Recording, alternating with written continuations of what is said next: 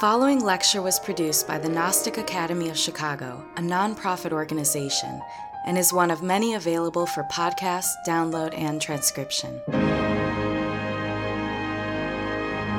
You can visit chicagognosis.org to find courses, articles, scriptures, commentaries, and other valuable resources that address a wide variety of spiritual subjects, interests, and needs.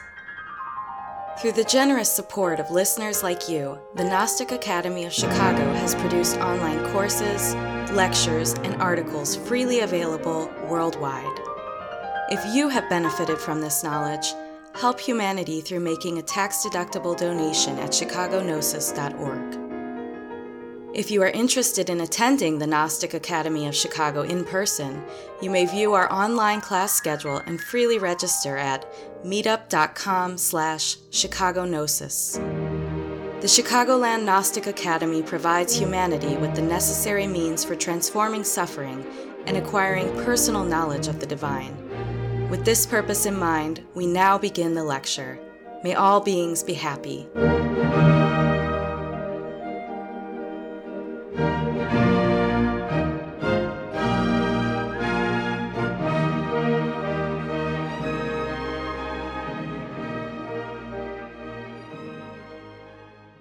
The purpose of this lecture is to discuss the utility of dreams, the purpose, the role, the dangers, some of the obstacles, as well as the principles by which we can understand a very deep part of our life.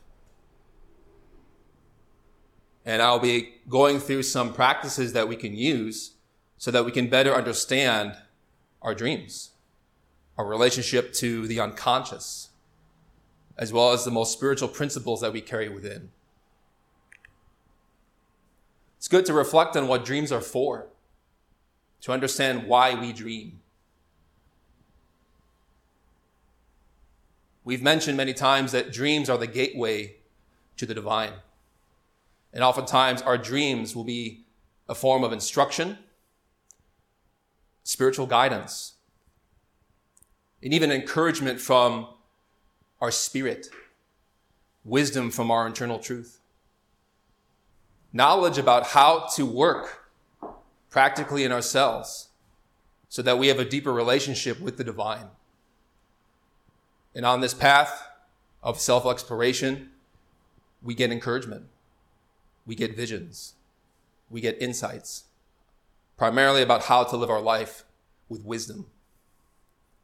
And oftentimes, in dreams, we can have celebrations, victories over hardship, in which our innermost spirit, what we call the being, the divine, encourages, enlightens us, and inspires us to keep us moving forward in our path.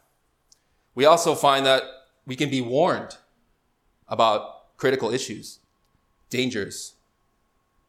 This is the meaning of prophecy, of omens throughout diverse cultures, whereby we are instructed about how to walk effectively in life, to be warned about the future. We also get insight into psychological problems, states of mind that are particularly difficult. Enlightenment about how we ourselves may be impeding our progress, our spiritual growth. We also find practical solutions. Dreams can show us how to solve problems in our daily life because our dreams are a reflection of what we need to do physically. They're not separate. They're integrated. And then we also talk in this teaching about past lives,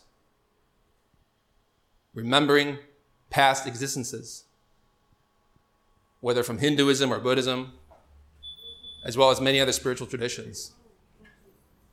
And in this way, by understanding where we came from, why we are here, we learn how to change fundamentally. By knowing our past states of being, we understand our present situation. This is why the Talmud in the Jewish tradition stated A dream not interpreted is like a letter unread.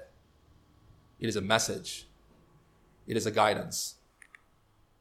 So how does divinity communicate? Just like any teacher in a school, divinity teaches us in accordance with our experiences, our background knowledge, our life experiences, situations we've been through, the people we know, the associates we work with, our family members, places and environments where we grew up. This explains why some people dream about their home, what's familiar, or family members. These are not necessarily literal representations of those places. Instead, they can be symbols. They teach us something about us psychologically, our state of mind. So if you dream of a brother or sister, a family member, it can reference someone who is a brother or sister to you in your spiritual work. Parents can represent the eternal divine, the divine masculine, the divine feminine, parts of us that want to elevate our way of being. And even though we may dream of other people and places and things, in truth, these represent something about us. So it's good not to take dreams literally. Instead, they are archetypes. And an archetype is a blueprint, a sketch, a symbol, a representation of something deeper. And what's interesting about the way we experience dreams is that they're not only something that we witness, but we also participate with. We are both the actor and the director of a film. In this dynamic, in this clear perception, we come to understand that these visions are a very different quality of mind. They're not an egotistical type of perception. Fear, resentment, anger, nightmares. Instead, the quality is something subtle, refined, and spiritual. Something pure. These visions lack no type of subjectivity. There's no flaw in it. It's not trapped in a type of condition of mind, a negative emotion. These qualities elevate our heart. They inspire us. And they come from the being, the divine, our inner divinity. They manifest in what we call the superior mind and the superior emotional center that we discussed in a previous lecture about our human constitution, the human machine. These centers of our psychology only know how to transmit that which is spiritual. And so the quality of that state is very unique. It's something that we have to taste again and again to recognize and to become familiar with. The question becomes, how do I understand my dreams? To really understand the language of the divine, we have to expand our vocabulary. This means to study scripture.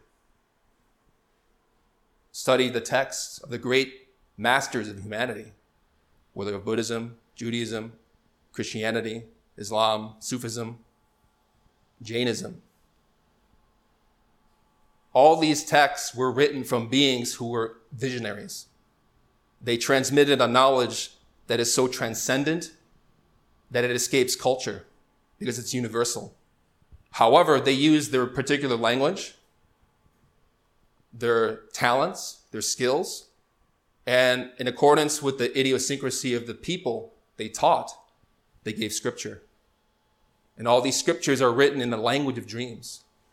This is why, for example, the Bible or the Quran or many texts which are very impactful seem to be very, perhaps, contradictory. Some people look at the Bible and say, this doesn't make sense with this, but they're not reading it properly. These texts are a form of dream language. They're not literal. They are representations. And if we want to understand our dreams more, it's good to understand what these great beings taught, to know the consensus and the diversity of symbols that we may experience in our own dreams.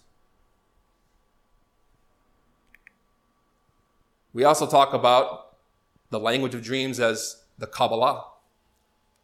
This is traditionally associated with Judaism.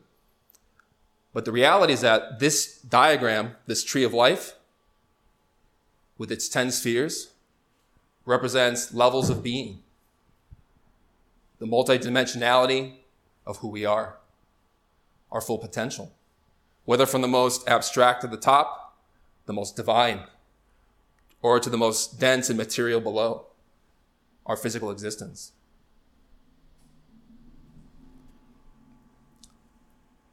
This image is universal.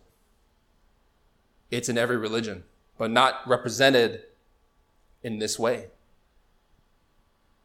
Just as Newton did not invent gravity, but merely formulated a theory, likewise, Jewish culture documented this truth in accordance with the Hebrew language and idiosyncrasy.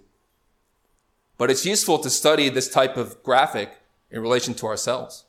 And it's very profound. It's codified. It's a way that we can map our experiences, who we are, where we're going. Kabbalah comes from the Hebrew kabel, which means to receive. It is knowledge that we receive directly from God. It is mystical experience. It is a profound vision. It is insight. It is a psychological, mystical, and archetypal grammar. The language of dreams, the symbols of dreams, are representations of deeper truths, something about us that we need to understand. They relate to our mental, emotional, and spiritual environment. They teach us about our mind. I'm sure we've all had a dream that brought us here, something that provoked our great unease, perhaps our longing, or perhaps gave us insight into or questions about why we are here and what we are doing.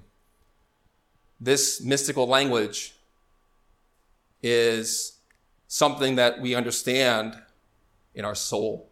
We call it the essence, the consciousness, the spark of the divine that could fully develop into a master, an enlightened one. This language or this knowledge is not intellectual. It's not of the mind. It's a very different apparatus. The intellect is useful in its place, but it can trap us. We have to understand and awaken perception that is beyond our mind and even our cultural habits, our personality, our tastes, our preferences. Consciousness is something deeper. It's beyond our personality. This language is non-literal. It can represent our life experiences, and it can teach us something about what we need to do in our spiritual life. These dreams or this language is multidimensional. There isn't just one meaning to a dream. In fact, many dreams have a deep code that have layers and layers, which over the years we can begin to verify more and more and understand. And the logic of dreams is non-linear. It doesn't go from A to B to C. The trajectory and the connections are very diverse, which is why we need a lot of intuition to understand them.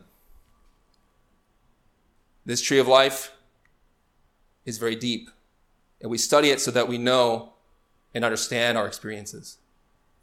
Which is why Samal Vior, the founder of the modern Gnostic tradition, stated, "The objective of studying the Kabbalah is to be skilled for work in the internal worlds. One who does not comprehend remains confused in the internal worlds. Kabbalah is the basis in order to understand the language of these worlds." Another question people ask is, who can interpret my dreams? This is something we get quite a lot on our website, as well as during lectures or on internet forums. But there's a problem when someone or we try to rely on someone to interpret our dreams for us. The problem is our dreams are unique to us.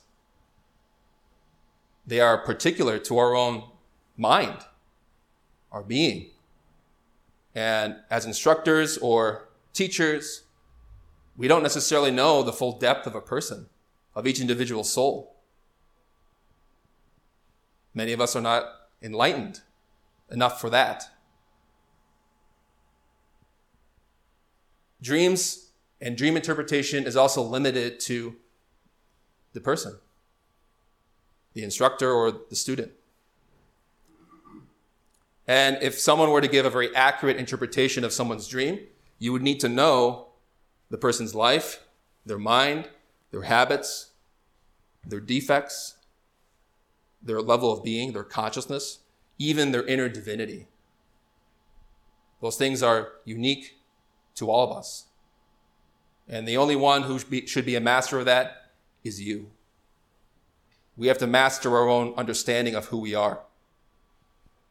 Relying on someone to interpret our dreams presents more obstacles than it solves. Obviously, in some contexts, there are symbols that can be helpful to understand, that in a general sense can provide some baseline. But the real depth and magic of dream interpretation occurs when we access that knowledge for ourselves. And we have to understand that all instructors are at different levels of being. Some are more well-developed spiritually, some are not. That's just the reality. We should not learn to rely on other people for our understanding of things, because the point of this path is to be a master, self-mastery. And if we rely on others to teach us who we are, they become the master of us. So it's good to change that dynamic and not be too dependent. A real master will be silent.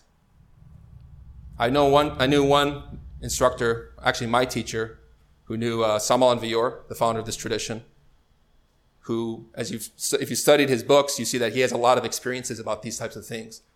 When my instructor asked him to interpret a dream for him, Samal and Vior just remained silent, meaning, go home and meditate. I know the answer, but you need to figure it out. If we rely on our own inner intuition, we gain confidence, faith, and strength in our own capabilities. It's good to remember that. But obviously, it's easy to rely on a dictionary. We often go to books to explain our experiences, to identify and get some sense of what's going on. But another problem with this type of guidance or this type of book is that oftentimes symbols are multifaceted. They're not singular in meaning. Symbols have many dimensions of insights into them. For example, a cross. We know not only within Christianity, but within many religions. And there are many layers and insights into what a cross symbolizes. A book can say a cross means this, but that's just one level of interpretation. It doesn't apply to the whole spectrum of what you perceived and what you experienced. It's also important to remember that each symbol is contextual. They're interdependent. They're not isolated phenomena. One symbol, like a cross, can relate to another symbol in a dream. Therefore, you have a relationship there. Things are augmented. The symbols are enhanced because it's not just isolated by itself, but there's something else added to it. There's a relationship there. Likewise, the question becomes, how do we interact with the symbol? And I think this is one of the more important points, because if you dream of a cross, are you carrying it? Is it weighing you down? Is it on your head?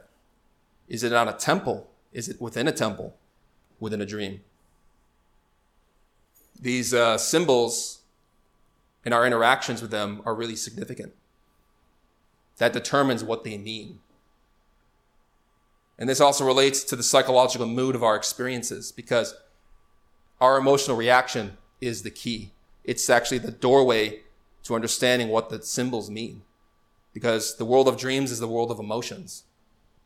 And if we analyze our intuition, how we feel about the dream, we can better understand what's going on. Also, only individuals can be intuitive. A book is limited. Books can't be flexible. They have one, perhaps, explanation for things, or maybe two or three, if we're lucky. But an individual has a whole range of potential to interpret. And also, the dream dictionaries, often of our contemporary age, are limited to the level of being of their authors. So not all people who write dream dictionary books are enlightened. This is why we rely on Scripture, because those beings who taught those traditions were from the heights. So it's good to rely on high quality material to be able to understand what's going on.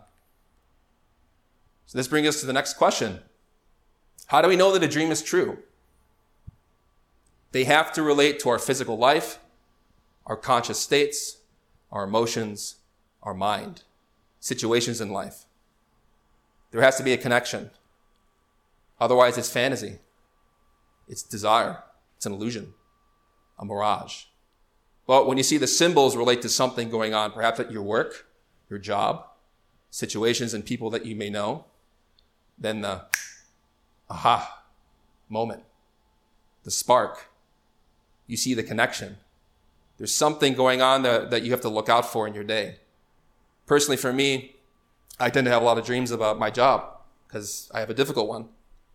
But we get clues about how to navigate situations. And then if you're very conscious and alert, you can see this is it. You know without having to think about it. And we've already explained how dreams operate on multiple levels. So you may have a dream that means something one day, but also gathers more significance throughout the years. You see that there's deeper profundities and layers that only manifest themselves when we have more life experience. And then we see, this is what my divinity was telling me. So, as Samuel Alvear states in his book, Sexology, the Basis of Endocrinology and Criminology, the methods or the attitude we need to interpret dreams. Symbols must be analyzed coldly, without superstition, maliciousness, mistrust, pride, vanity, fanaticism, prejudgment, preconceptions, hatred, envy, greed, jealousy, etc. This is because if we want to understand our dreams properly, we have to understand who in us is trying to interpret. It can be an odd question. We've talked extensively about this graphic, the human machine, with its 5 centers. The intellect, where we process thought, emotions, where we experience sentiment and feeling, our motor center relating to movement, our instinctual center related to digestion, unconscious appetites, instinct, reflexes, and also our sexual drives too. Through these centers is how we manifest life. We experience life. And as we've talked many times before, we have a wide range of conscious experience, whether from negative emotions and thoughts to the most elevated and spiritual. We divide or we categorize those types of perception as the soul and the essence, the consciousness, and the ego, defects, the sense of I or myself that is perhaps selfish. If we want to interpret dreams properly, we have to question, is it my fear that wants this dream to mean one thing? Or is it my pride that wants to think that I'm somehow special? If we dream of some being like a god, and I'm sure we've all known situations or movements where there's a guru teaching that they are somehow a prophet who might have had certain experiences, and yet their actions contradict their declarations. So we have to be very careful with our analysis, that we're not fearful or interpreting a dream because of our resentment towards someone. We'll explain why a little bit more. But the thing to think about is that When we interpret, we're trying to render clear or explicit, from the old French interpreter, to explain or translate, from the Latin interpretare, to explain, expound, understand, from interpres, agent, translator. We know in a situation in life that if we have an argument, our anger may be interpreting everything through anger. And later we come to realize we didn't see the situation for what it is. We have an agent or multiple agents in us that perhaps don't see life clearly. And so because we have tendencies to make mistakes or not see reality or situations for what they are, we have to take our perceptions with a grain of salt, to be critical, but also to be patient in understanding our own psychology. This brings us to the topic of mythomania in relation to dreams. This term comes from the Sanskrit, to make a myth of manas. Manas in Sanskrit means mind. There are dangers to spiritual visions, not because they are inherently harmful, but because we may interpret things mistakenly. So in this image, we see the foot of God standing above the horizon and an individual person standing on the earth. It's true that we may have an experience that is very spiritual, authentic, and brilliant. We may have an experience about our own inner divinity. Maybe we see ourselves as some kind of great being or prophet, a master. And the dream, in a sense, could be reflecting something about your own inner divinity, not our personality, not our name, our culture, our body, but our spirit. The spirit is sacred. The spirit is a master. But the question is, are we fully connected with that? That's the question. You can have a very authentic experience where you see your inner God. And yet, if we are not careful, we come back to our body from an astral projection and think, I'm done. I've done the work. And many people have fooled themselves and also have fooled many people because they believe in a lie. It's the desire to be something one is not. It's the misinterpretation of an authentic spiritual experience. But also, it's possible that that experience could be a belief or an illusion or a mirage. Maybe it's just a projection of our own mind, our desire that wants to be something that it is not. Mythomania means to make a myth of ourselves, to tell a narrative that somehow I am great, or in my past life I was John the Baptist or Mary Magdalene, and to build a big story. This happens with a lot of people. It's to believe that our ego is divine. And the thing to remember is that our being, our spirit, is what is real, not us. We're temporary. We are passing through this life. But the eternal is what it is. But in this work, we can learn to eliminate pride, develop humility, and learn to express that truth perfectly. But that takes a lot of discipline. This is why in our studies of dream interpretation, we study ethics. We study spiritual culture. And we practice restraint. I have an image here of Don Quixote riding across Spain with a full moon. Miguel Cervantes, who wrote Don Quixote, was an initiate. He knew this knowledge. And he taught the danger about speaking too openly about one's visions. Because in the story, you have this old knight going on a quest, seeing many things, having many visions, and yet everyone around him saw him as a lunatic. In fact, I think Miguel Cervantes even got himself into trouble for writing Don Quixote. Might have been with the Inquisition. Now, dreams in themselves are very intimate to the person. You may have a dream about, say, another person. And yet the thing to remember is that by speaking openly about such experiences, we could harm them. Maybe they're not ready to hear that, or more importantly, maybe they're not meant to know. Should be kept private. even if the experience was objective. Many people have damaged spiritual groups because of gossip of this type, having a dream and then openly accusing so-and-so is a sorcerer or a witch or was a bad person, was evil, and create a lot of conflict and divide communities. This is a very terrible crime of a severe magnitude, which is why we have to really be careful with our dreams. The actions in dreams could even be past life memories. Maybe we see our spouse or someone we love committing a crime in a dream. Adultery.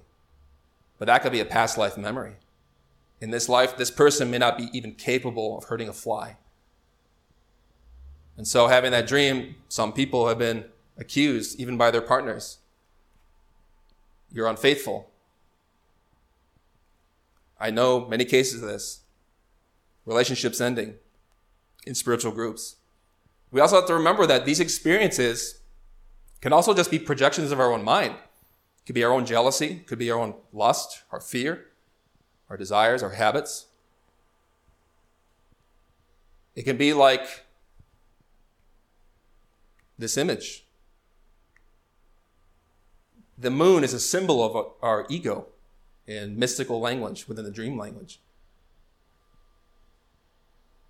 We say, in a spiritual sense, the moon is a cadaver. It's dead, has no life of its own. It's only animated by the sun. And as a metaphor, our inner divinity is like the sun. But our hatred, our pride, and anger, these are like the moon. They borrow and trap the light of the spirit and don't allow it to fully manifest. And this moon represents danger for us because oftentimes we know even from science how the moon is a mechanical entity. It regulates many qualities and forces in nature. And oftentimes our habits and desires just happen. So we have to be very careful with our speech. We should learn to develop what's called an intellectual spiritual culture.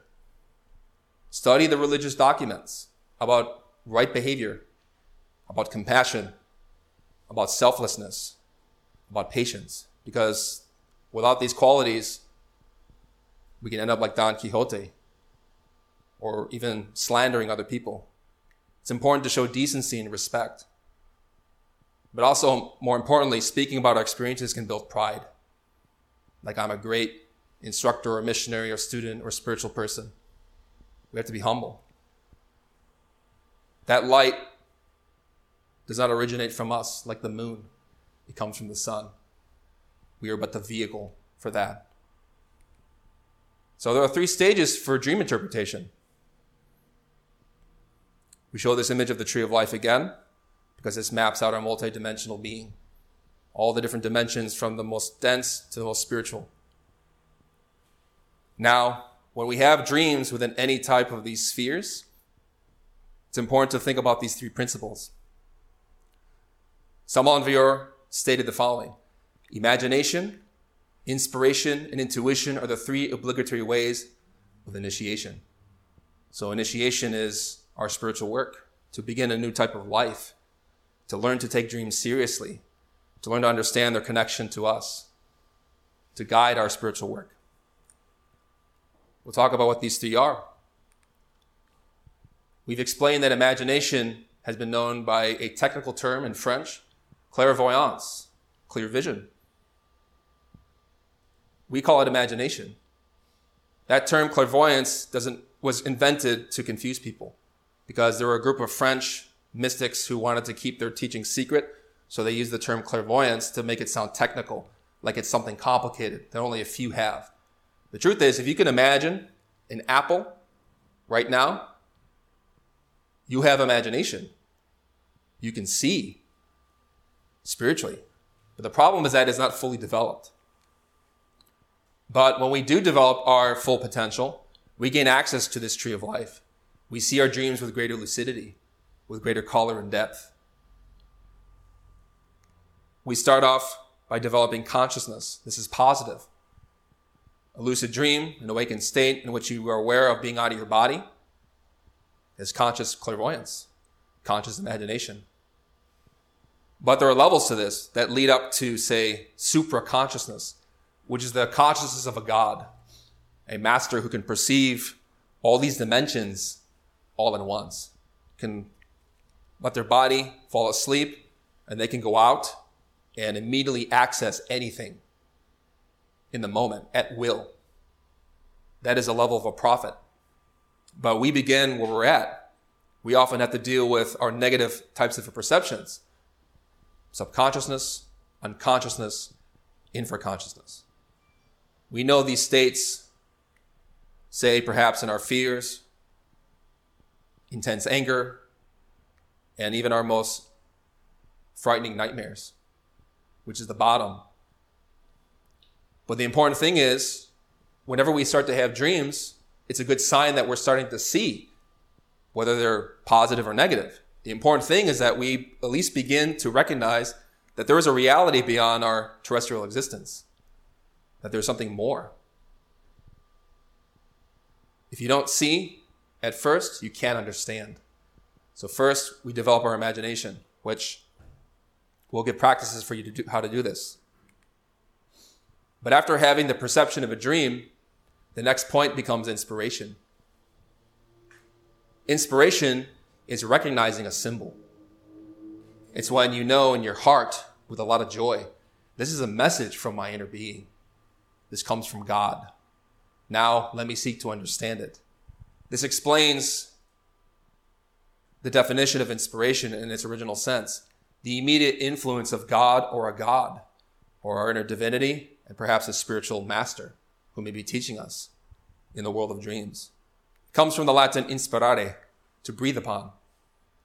We all know the saying to have a breath of fresh air, something insightful. We're rejuvenated, we're inspired. This is an important step, because when you know that you've received a symbol, the next task is to understand it. And this is intuition, the comprehension. You know what the symbol means. It's insight. You directly perceive it and you immediately understand its significance. Now, these three stages are not necessarily plateaus. They can happen all at once. They can happen over the course of many years. Maybe you had a dream or were inspired by a symbol in your childhood that only now you're beginning to understand. It happens like that. But with meditation and different practices, we learn in the moment how to understand it immediately. So one practice that you can use to intuit or understand your dreams is a mantra. Now, mantras are sacred sounds. They help us to vibrate energy within our physiology, our mind, our heart, our spirit. And by prolonging these vowels and pronouncing them with a lot of faith or intention, immersing yourself into the sound, you learn to activate qualities of your psyche that are dormant. It also helps us to train our mind, because our mind, the intellect, is the primary obstacle, as we've explained previously. This is why Samal Vayur stated the following in Dream Yoga. The mind is like a wild horse, and we have to learn to control it with the whip of willpower. No one can enter the higher initiations with the mind. Only the heart can lead us to higher levels, because the heart has a wonderful power if we develop it wisely. Intuition can open the entrance so that we can enter consciously into the world of Morpheus, the world of dreams. So you take the sounds, the vowels, and you prolong it like this. Onro.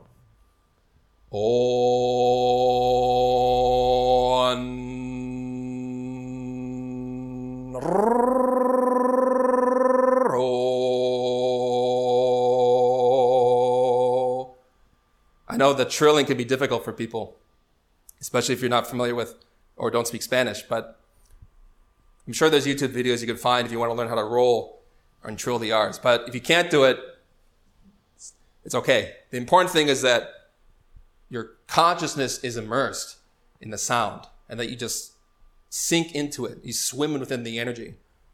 And you can do that for about an hour is good. That'll help you not only be lucid within dreams, but also how to intuit and understand. Because the heart chakra, as we see in this image, is the center of our being. So there are 7 chakras, 7 flowers or senses of our astral vehicle. These chakras have been known by the names of Muladhara, Svadhisthana, Manipura, Anahata, Vishuddha, Ajna, and Sahasrara. But the Christians call this the 7 churches from the book of Revelation. Ephesus, from the bottom going up, Smyrna, Pergamos, Thyatira, Sardis, and then Philadelphia, and then Laodicea. This is why in that enigmatic scripture, the book of Revelation, we find many injunctions that are symbolic. It's perhaps the most difficult book in the Christian canon to interpret because that language is dreamlike. It's symbolic. It's pure vision.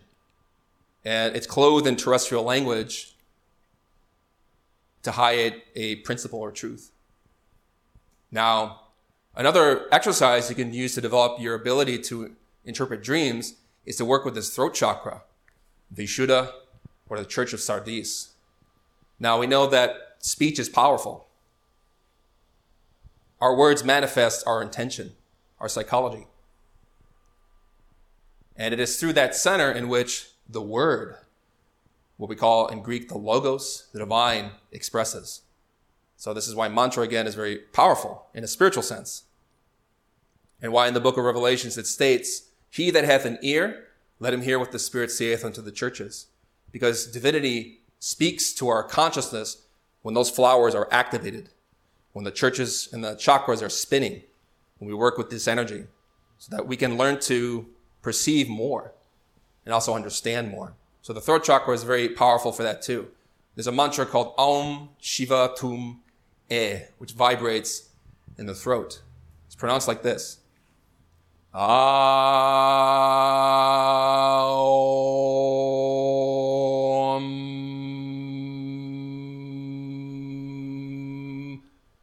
Shiva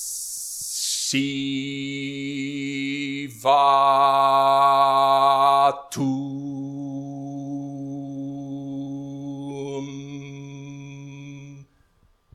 E.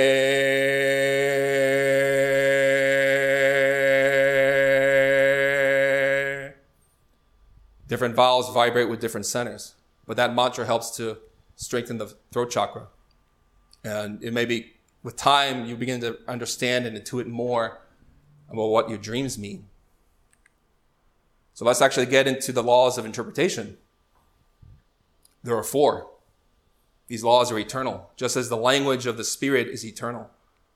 Scriptures and dreams can be interpreted through philosophical analogies, through contrary analogies, through correspondences, and through numerology. The first is philosophical analogies. We included an image of Raphael's The School of Athens. Philosophy has traditionally been studied as a belief or intellectual knowledge about human experience. In its original sense, philosophy refers to philos sophia, which in Greek means love of wisdom. Real love of wisdom applies to the spirit, love of the divine. Because Sophia, if you're familiar with Gnostic texts, the Gnostic Gospels, is a representation of the soul that ascends from this physical world up to the spiritual heights. But Sophia can also be a representation of our inner being, because the divine is wisdom. Now, we study philosophical analogies because in dreams, different representations or symbols can mean different things. They have associations. A is B, or C is D. An example could be a book. Literally, a book, in its objective sense, is a collection of paper with ink on it. But to us, to our terrestrial way of being, a book is a gateway.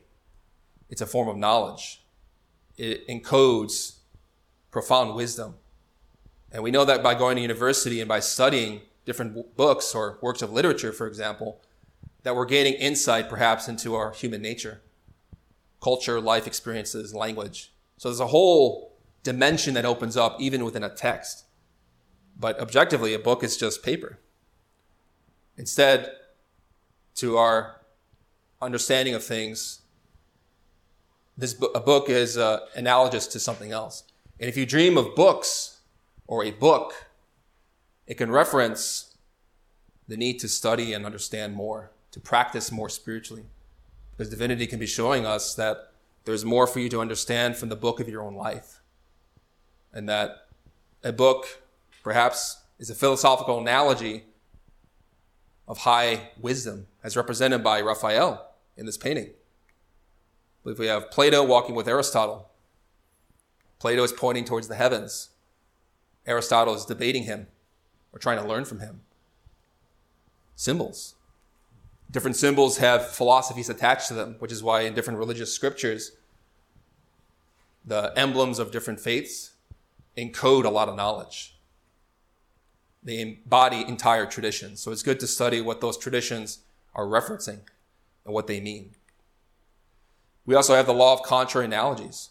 And we included this image of Adam and Eve being tempted in the Garden of Eden, consuming the forbidden fruit, and then being subsequently expelled by the cherubim with a sword of fire. Now, dreams don't necessarily always correlate A with B. In fact, some dreams can be opposites. A is not B. Now, an example would be, as in this story, Adam and Eve thought that by consuming the fruit from the tree of knowledge, that they would have wisdom. But the result, according to the biblical narrative, was the opposite, is disastrous. So some dreams can be like this. A dream of being humiliated, being spat upon, persecuted, condemned, hated, betrayed, can in fact mean the opposite. Our spiritual life is going to go very well. This happens because in the spiritual work, when we begin to change ourselves, divinity places necessary impediments or ordeals for us to conquer. Otherwise, we can't grow. We can't develop if we're not challenged. A good teacher or a good instructor, a good or a prophet would basically push the individual to their maximum so that by facing hardship and ordeals voluntarily, they grow. And so some dreams are like that. They're the opposite. Sometimes having a dream laughing with a friend could mean the end of the relationship, primarily because that interaction could be superficial. There's nothing deep there. It's vain.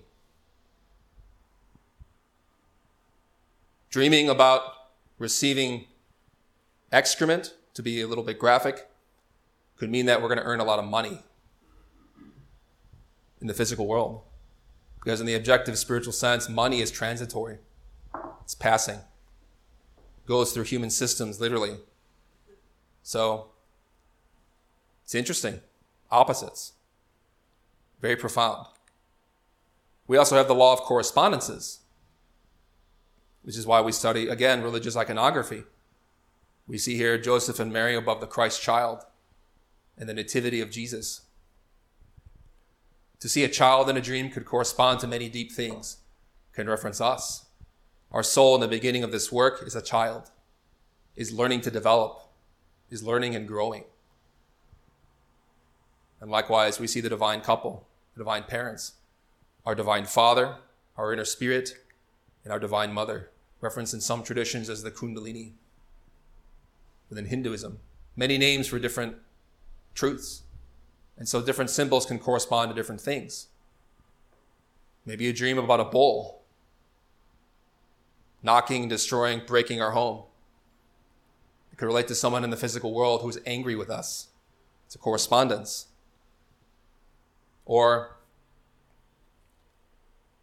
again, like dreaming about your brother or sister. It could be someone in a spiritual work who you're working with, who you know.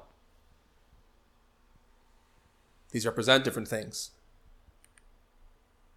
Perhaps most interesting for me, but also for a lot of people too, is the law of numerology, the eternal tarot. Numbers are the study of Kabbalah in the traditional Jewish sense. But these numbers are not literal, again, representations, but they represent truths, principles. We study the 22 major arcana of the sacred tarot because each arcanum, which is the singular form of the plural arcana, represent laws of nature, laws of being. They explain the steps that the soul takes from the very beginning to the end. And if you receive a number in a dream, it's because whatever situation in life you're going through relates to one of these cards. And if you study the wisdom of each arcanum, you can gain insight about what you need to do to resolve it. This is why Samal and Vior stated in the Major Mysteries, astral projections and Kabbalah are an integral whole. It is necessary to study the 22 major arcana and to learn them by memory in order to understand the esoteric language of the initiates in the astral plane. We provided a course on our website called The Eternal Tarot of Alchemy and Kabbalah, which you can study if you really want to go in depth, not only into the tarot cards themselves, but also the Hebrew letters, the zodiac, and different scriptures. So each card, while it's vested in Egyptian iconography, is merely representing for us deeper principles. It's not literally limited to Egyptian culture, but we use these cards as a form of concrete instruction for these insights. If you really want to go deeper into dream analysis, you can study the book of Genesis and the book of Daniel. Primarily chapters 37, 38, 39 through 41 of Genesis, where you learn about the story of Joseph, where he gets himself into trouble because he's interpreting dreams, but speaking openly about them. But also you see a method representing those 4 laws, where he relies on numerology, correspondences, contrary and philosophical analogies. It's very beautiful and deep. And also the book of Daniel teaches many truths about how to interpret dreams, how to become like a prophet. Maybe not to tell other people what dreams mean, again, but to understand our own experiences. This is why Samal Vior mentions in Igneous Rose to refer to those texts, because they're very profound. They teach us how to overcome adversity. Joseph became a slave in Egypt, and through his power of interpreting dreams, became second in command of Pharaoh. Likewise, Daniel, who was put through trials and tribulations, managed to become a figure of authority, a master, facing the lion's den, the slings and arrows of outrageous fortune, to quote Shakespeare, and by taking arms against a sea of troubles, opposing and ending them. Some dreams are also prophetic and predictive, which is why Samal Vior states in Dream Yoga, during conscious astral travel, we can be taken to the future to see things, actions, projects, or processes that will take place at some undetermined time. These kinds of dreams can also be given based on opposite analogies, numerology, associations, etc. Any prophecy or announcement can especially occur on Wednesdays between 9 p.m. and 3 a.m. So often those dreams that happen right before we wake up, those are going to be the most immediate, have the most immediate impact. Something's going to happen that day related to the dream. Maybe if it's a little earlier in the day or earlier in the night, could be something related to something that might happen in a couple of years even. But right when you wake up, when it's most fresh, those tend to have the most immediate relevance. Some things to think about when you're interpreting dreams include the psychological impression. What is our mood from the dream? What's the impact? How do we feel when we dream the dream? Were we anxious? Were we angry? Were we terrified? Were we happy? That's going to tell us more about what's going to happen in that experience than anything, almost. That'll give you a clue as to whether it's authentic or not. Also, pay attention to the time, numbers, and dates in dreams, because those numbers, the Kabbalah, add up. So if you dream about multiple numbers, you have to take those numbers into consideration individually. See what they represent in terms of the tarot. But also add the numbers together and arrive to a final sum. Because those numbers are conjunctive, but also independent. Those numbers will tell you what your dream means. You also should pay attention to the actual hour of the dream, which is what we just mentioned. It's also good to consider the date and time the dream event will occur. So if you're told about something will happen in the future and they give you numbers, pay attention to what those numbers represent. Not literal, but it'll teach you a bit about how it might play out. Colors and sounds are also very significant. Lighter, happier colors tend to be much more pleasant, more positive, whereas dark, clouded colors, blacks, dense colors, agitated colors often represent more negative emotions. And also, we have to consider whatever situations and circumstances we're experiencing in our physical life. Because if the dream doesn't match up with the experience, we have to discard it as a projection. And also, there are 3 principles to consider when we are studying ourselves.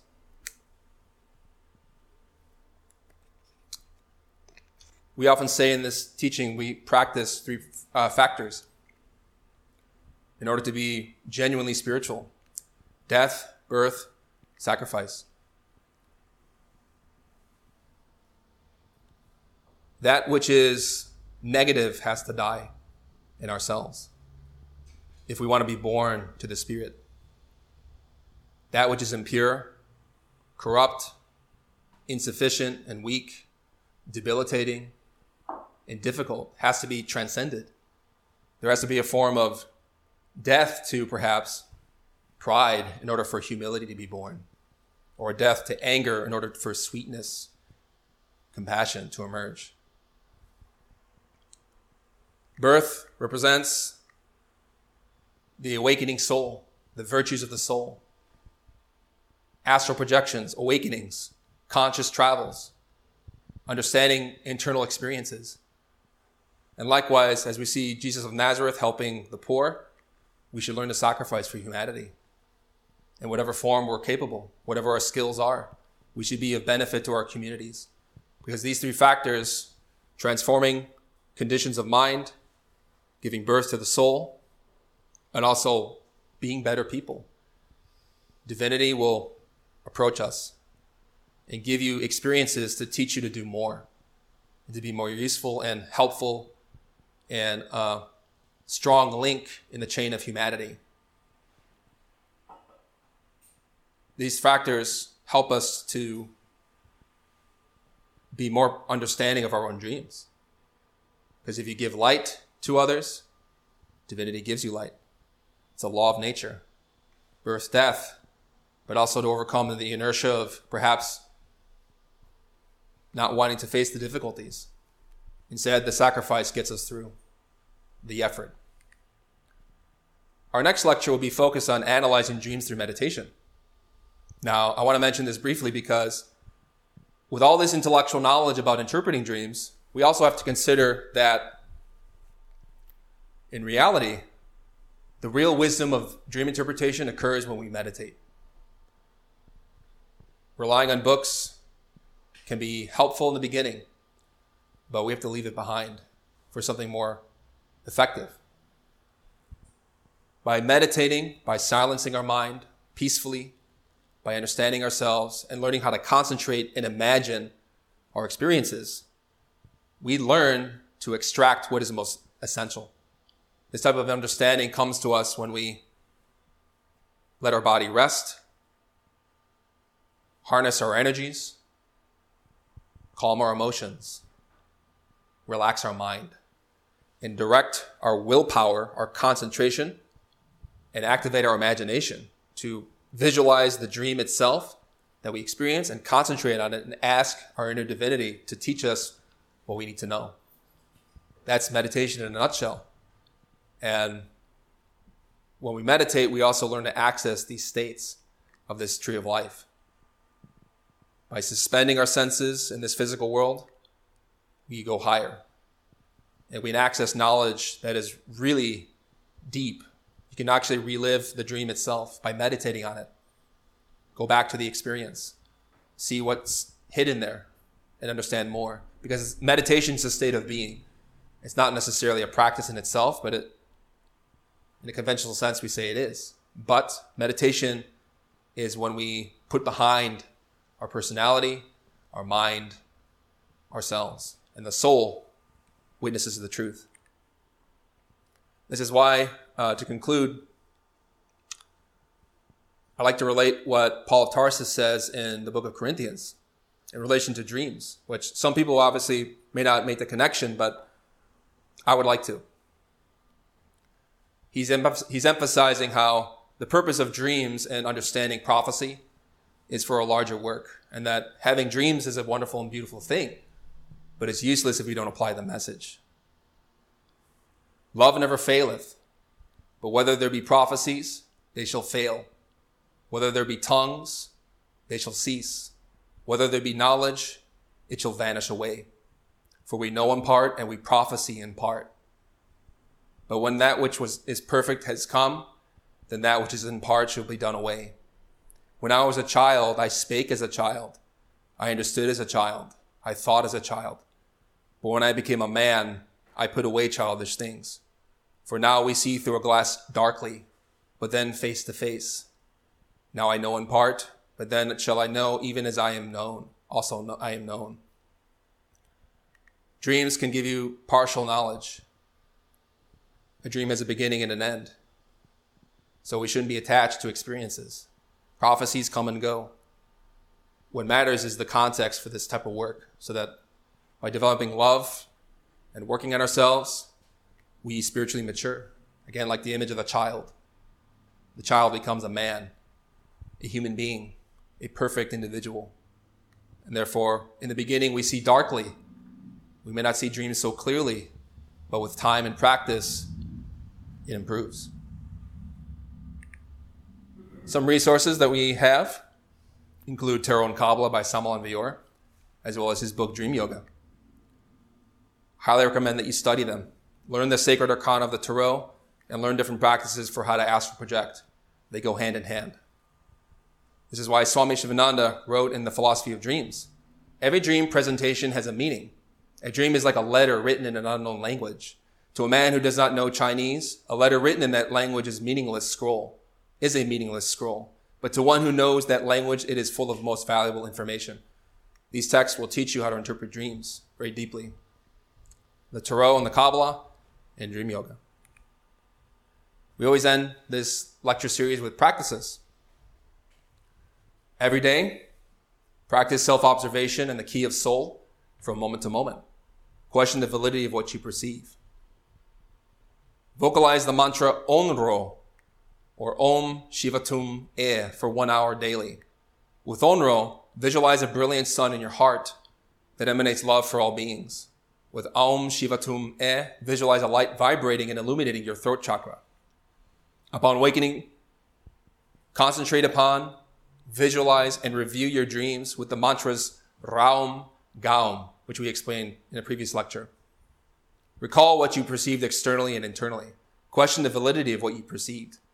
Then, pick a fact to investigate. Meditate on that fact. Do not speculate, theorize, or intellectualize. And lastly, record your experiences in your spiritual diary. So some of you may not have been here for the former lectures, but if you listen to the series from the beginning, you'll get access to some of the other mantras like Raum Gaum to help with remembering dreams and the practice of the key of soul, which we talked about in our lecture called How to Lucid Dream. So at this point, I'd like to open up the floor to questions. So do visions only appear or come to those who are on the path of initiation, or is it just anyone? Like, do they just come to just anybody, or do you have to be on the path for visions to come to you? If God only taught the initiates, we'd be in trouble. Because we're trying to become initiates. So out of compassion, divinity teaches us to turn us around. Which again, if you read Paul of Tarsus' story, he was a persecutor of the Gnostics, the first Christians. It is said that he killed out of his zealousy for his Hebrew tradition. But by riding to Damascus, he was struck by lightning. Obviously, that's a symbol. By receiving suddenly insight and that he knew he was wrong. So that vision came to him even though he was a criminal. So all of us have our own mistakes to deal with. But out of compassion, divinity always reaches out. Sure. Why some dreams you can experience the same dream several times, and why others just one time? Why? Good question. I spent some time in my last lecture talking about that. It's called How to Consciously Return to Dreams. Recurring dreams are oftentimes divinity's way of knocking on our head or knocking on the door, trying to get us to understand something really deeply. Now, recurring dreams and symbols are often the way divinity gets us to pay more attention. There's a lesson to be learned there. Whether it's a repeated situation, repeatedly meeting with a certain person, seeing a symbol, being in a certain place. We call that the initiator element or the unifier element of dreams. Because out of the chaos of dreams, we begin to see a type of structure in order. Now, that unifying element is the recurring dream symbol. And when that dream repeats, it's because we're getting a profound lesson. So something needs to be learned there that we're perhaps not picking up on. But also divinity gives those recurring dreams because if you recognize the symbol in the dream, you can suddenly say, I'm awake. Now let me go learn something valuable in the astral plane. So it's a way to wake up. It's a way to be more cognizant, to remind us of that we're not in our physical bodies anymore. We're dreaming. It's a way to wake up. Yes? For those who are new, could you give a brief explanation of the key of soul, its purpose, and how that helps us with dreams? Sure. We practice an acronym. Key of soul. Subject, object, location. It's an awareness exercise. If you're walking down the street in Chicago, you pay attention to yourself. You observe, be mindful of your own mind, your states, your mood, your actions. If you're walking on the street, pay attention to yourself, but also be aware of the objects around you. Cars, the sidewalk, people. Or if we're in our own home, bookshelves, TV, whatever we own. Location is the recognition of where we're at. We're in Chicago, or we're in our house, or we're with a friend. Most times in life, we don't really pay attention to what's there. We're often dreaming. We could be walking down the street, maybe on our iPhones or devices, thinking of one thing, feeling another thing, and doing something completely different. Our attention and awareness is dispersed. It's not concentrated. It's not developed. And if you're not practicing mindfulness in the daytime, when you physically go to sleep and your body rests, you carry those same habits into the dream world. So we'll have dreams. Perhaps we're doing miscellaneous things like in our daily life. But then we return to our body, we wake up and we say, I was dreaming. If you train yourself in the daytime to pay attention, to be mindful, to be awake, be aware of yourself, your objects around you, and where you're at, suddenly you may find you're walking in some strange city. You're talking to people and they're talking to you in another language. And then you question, what is going on here? Why am I in Spain? I'm from Chicago. And therefore, you can suddenly realize, I'm in the astral world. How did I get here? I remember a few hours ago, I was dreaming. I went to bed. And so you begin to realize that you're no longer in the physical world. Now, there's a next step to that. You have to learn to physically, when you're questioning your environment, as you're walking down, say, physically down the streets of Chicago, you're being mindful and aware, you're observing yourself and your environment, you can start to question, am I dreaming or am I in my body? Take your finger, try to pull it slightly. And another thing you can do too is, well, actually, if you pull your finger in the dream world, your astral finger will stretch because astral matter, the astral body, is ductile. It's elastic. It bends. It moves. It's not subjected to the physical laws of our world. And then if you see your finger stretch, you'll realize, I'm dreaming. Now, that may not work all the time because sometimes if we don't practice it with full intention so that it's going to stretch, it may not happen. So therefore, you might wake up and realize, I missed an opportunity. But with time and practice, as you get familiar with how to question and how to actually pull your finger without hurting yourself, it'll happen. And suddenly you'll realize, we're not in Kansas anymore, says Dorothy. Now, one other thing I'll mention too is physically you also can jump in the air. You can try to see if you're going to float. Obviously, you don't want to do it in public too. So personally, I pull my finger because it's more discreet. If I'm at work and I'm really questioning, if I see something unusual going on, I question, that's pretty strange. That is not the norm of my daily life. I'm going to question if I'm dreaming and then pull your finger. And then it may happen that you do that and suddenly you see that your finger stretches. You're in the dream world. You have to do the practice whenever you see something unusual. So do that so that you have some kind of material to question yourself on. And you can also try to jump in the air to see if you float. So obviously do that in private somewhere. You can jump up, and then if you're floating in the air in the astral plane, you know where you're at. So that's the key of soul. Yes? What do you think about when we dream about people who already, or family members who have already passed away, and they give us messages that really came true? Is that really a connection, or is it a spirit that took place and is representing them? I say follow your intuition. Follow your heart. It can really be your family members or those who are deceased. In some cases, it can be your divine parents, or if it's your parents or family members or siblings. Now, one thing that does come to mind is that, for me, is that a lot of people are not awake in the astral plane. Many people, they go through life, they live without developing their full potential. And so when they die, they don't know that they're dead. So there is that situation too. And sometimes that might explain why some relatives would speak to us. But at the same time, you have to really follow your intuition, because only your heart is going to tell you, and meditating on what they said and relating it to your experiences, that you're going to know the connections. So I don't think there's really a blanket answer for that. It's really unique to the individual. Yes. I remember very few of my dreams. Is that because I'm not paying attention?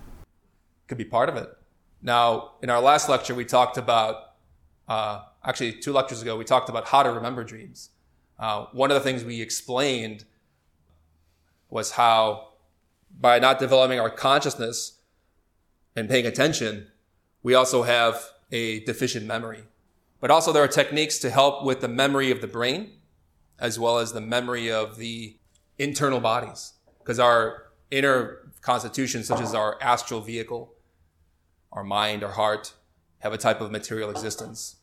And by learning to develop or practice good nutrition, especially, can help with physical memory, but also can help to establish the connection between the internal worlds and our physical world. We have different practices that you should study in that lecture. It's on our website, How to Remember Dreams. Any other questions? Yes?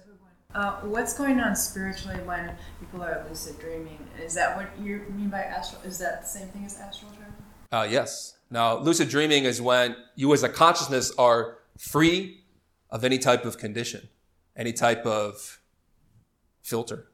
What we call oftentimes lucid dreams in themselves are a augmentation of perception, where you gain a clarity of insight, but also awakening within the dream state. Now, the thing to remember is that being lucid in a dream won't necessarily mean that, in some cases, that we're fully objective. But in the dream, you can have a clarity and expansiveness of awareness where you're seeing more. Now, astral travel occurs when you're in that state and you're consciously and intelligently navigating the internal worlds.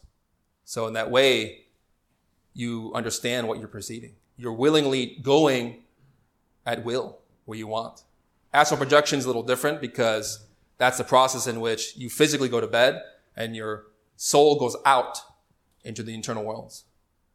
But the way to make lucid dreams more consistent is, again, practice mindfulness, practice meditation, so that you can also not only perceive the internal worlds, but also remember them. Any other questions? So I remember one time when I was in the astral world, I looked at myself and there was like a mirror in front of me. I could see that my face resembled the face I have physically. So I kept thinking, like, say I died and I'm reborn into a new body.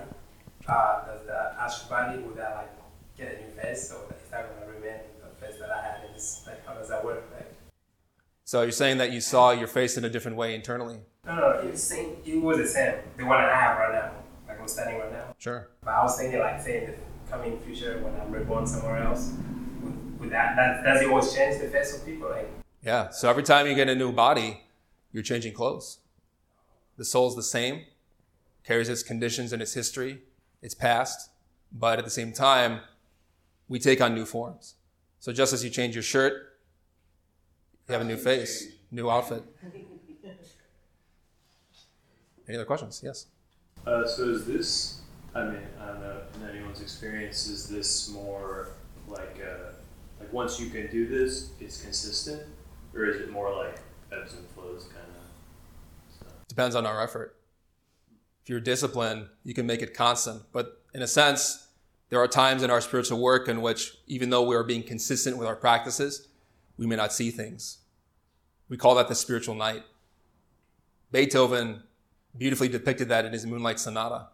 So again, going back to the image of the PowerPoint with Don Quixote and the moon, we see that the moon is a symbol of suffering, of disillusionment and pain. Now, there are periods in which we have to go for our own good and benefit. There are periods in which we don't necessarily see what we want. But if we're persistent and we continue and maintain our momentum, we get through. Any other questions? Sure.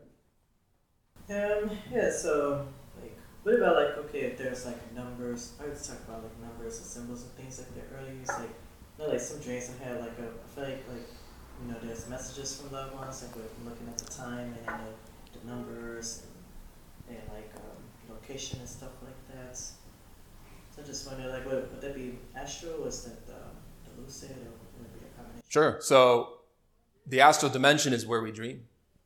So in our fourth lecture earlier in this course, if you want to listen back, we talked about the dimensions themselves, where we actually experience dreams. We typically dream in the fifth dimension, the astral plane. But there are other dimensions mapped out by that tree of life, including sixth dimension, seventh dimension, beyond. There are levels. So knowing where we are dreaming depends on understanding our current state, where we're at. It's useful to study the Kabbalah, especially. That'll teach you how to understand where you're at. And the Tarot themselves will complement that understanding because they go hand in hand. You're welcome. Any other thoughts? The next lecture is going to be online. So if you all are familiar with Zoom during our COVID era, we'll be working electronically. But then we should have a next in-person lecture in December about navigating the internal worlds. So in this course, we've talked quite a lot about where we dream, why we dream, where we are and where we're going.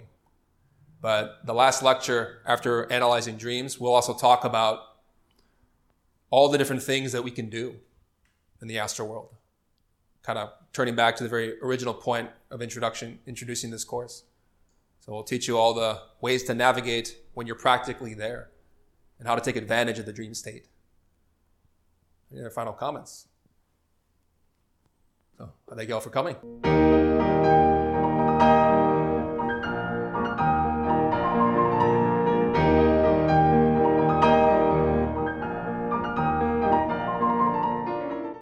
more about the knowledge covered in this lecture, we invite you to study the books available through Glorian Publishing or GnosticTeachings.org. You can also view free online courses, lectures, transcriptions, and articles available at chicagonosis.org. All of this is made possible by the support of listeners like you. Have you benefited from this knowledge? Help others by making a tax-deductible donation at chicagonosis.org. We thank you for listening. We hope that these lectures aid you in developing your complete and divine potential. May all beings be happy. May all beings be joyful. May all beings be in peace.